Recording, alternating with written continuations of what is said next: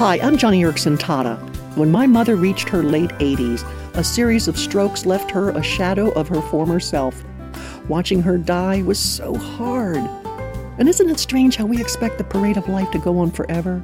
And when life finally runs out of steam, we feel cheated. But death is supposed to be hard. Look, Romans chapter 6 tells us that the, quote, wages of sin is death, but the gift of God is eternal life in Christ. Now, here's the thing.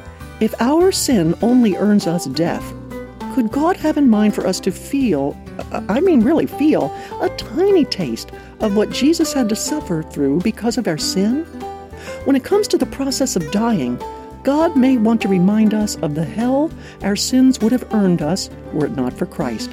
Think about this today, especially if you're suffering. Let it be a nudge to remind yourself and those around you about the gift of God, eternal life in Christ.